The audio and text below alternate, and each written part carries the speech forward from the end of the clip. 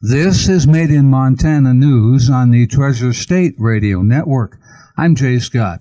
The Woods Creek fire has continued to grow, prompting the Marr County Sheriff to tell residents of the Grassy Mountains estates to evacuate. Officials are also telling residents in the Ray Creek area and North Fork Road to be prepared to evacuate. The news comes as another blaze, the Needles Fire, started 10 miles west of White Sulphur Springs. It merged Saturday with the Woods Creek Fire. The Wood Creek Fire is in the Helena, Lewis and Clark National Forest, about 16 miles northeast of Townsend. It's now at over 40,000 acres. It was started July 10th by lightning.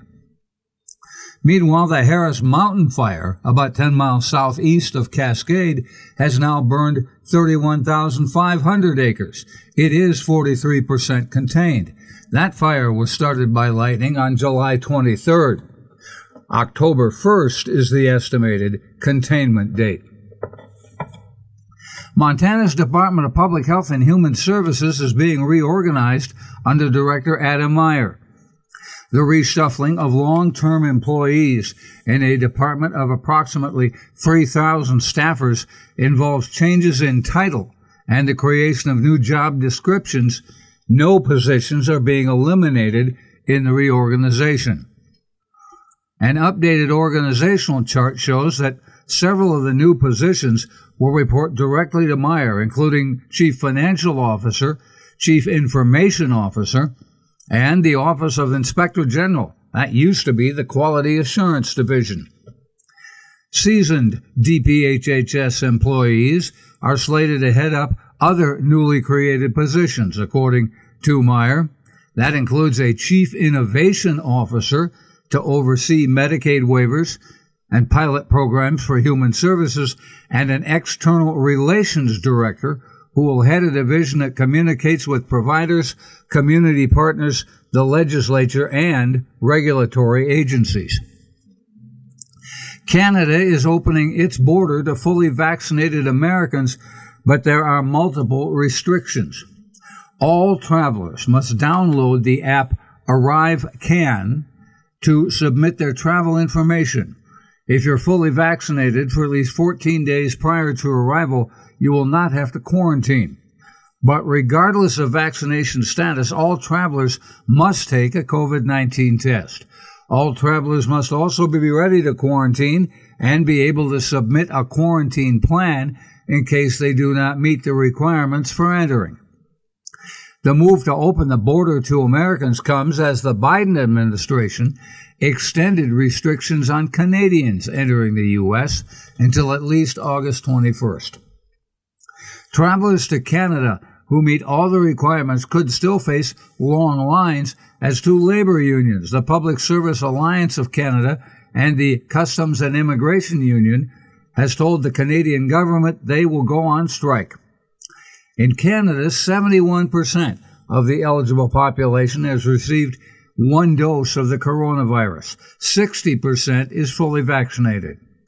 In Montana, that's 50% have received one dose, as compared to Canada's 71%, and 44% of Montanans are fully vaccinated. Again, in Canada, it is 60%.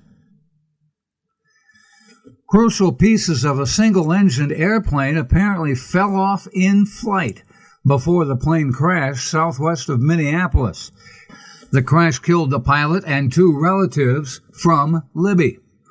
The Mooney M20M crashed and burned late Saturday afternoon near a home about a block away from the center of Victoria, Minnesota.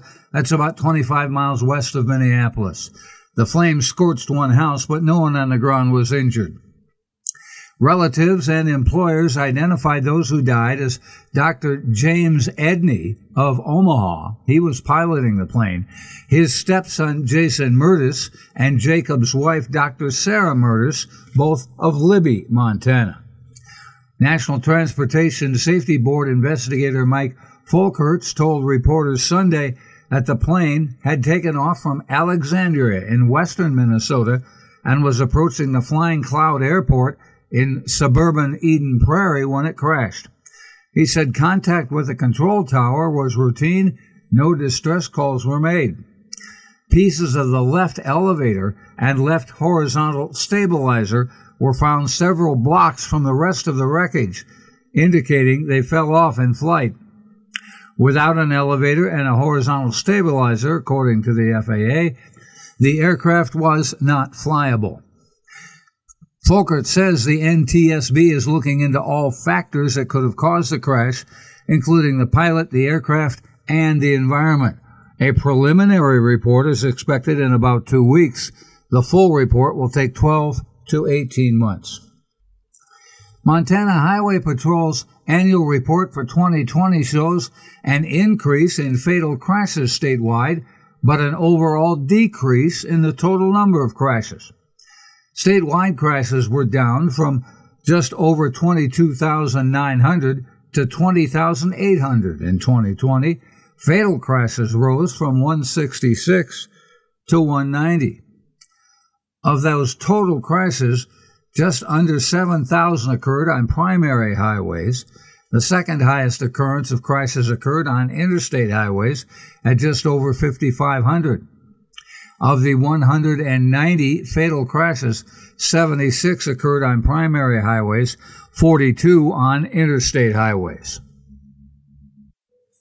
According to the MHP, the majority of fatal crashes occurred on Saturdays, 43.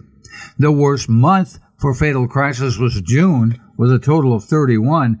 Pickup trucks led the fatal crash statistics with a total of 82, again out of 190. The largest single cause of fatal crashes was determined to be running off the road, a total of 110. Males between the ages of 25 and 64 made up the highest number of fatal crash victims, a total of 95. MHP Sergeant Jay Nelson says many of the fatalities occurred because the driver overcorrected to get back on the road. Quote, "It's the overcorrecting that is the true culprit," he said. "My advice would be don't slam on the brakes and don't jerk the wheel to one side."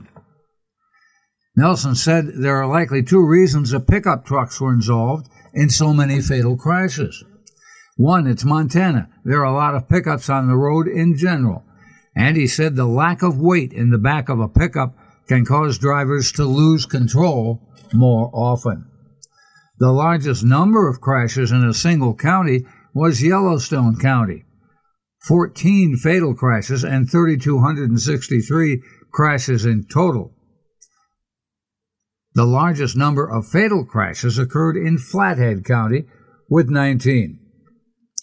According to Nelson, across the state, MHP saw a lot more single-vehicle crashes in 2020. They also saw an increase in lack of seatbelt use, excess speed, and alcohol use. And the Montana Highway Patrol says that drug arrests were up statewide from 156 in 2019 to 227 in 2020. Meth was the primary contributing factor, 103 in 2019, 135 arrests in 2020.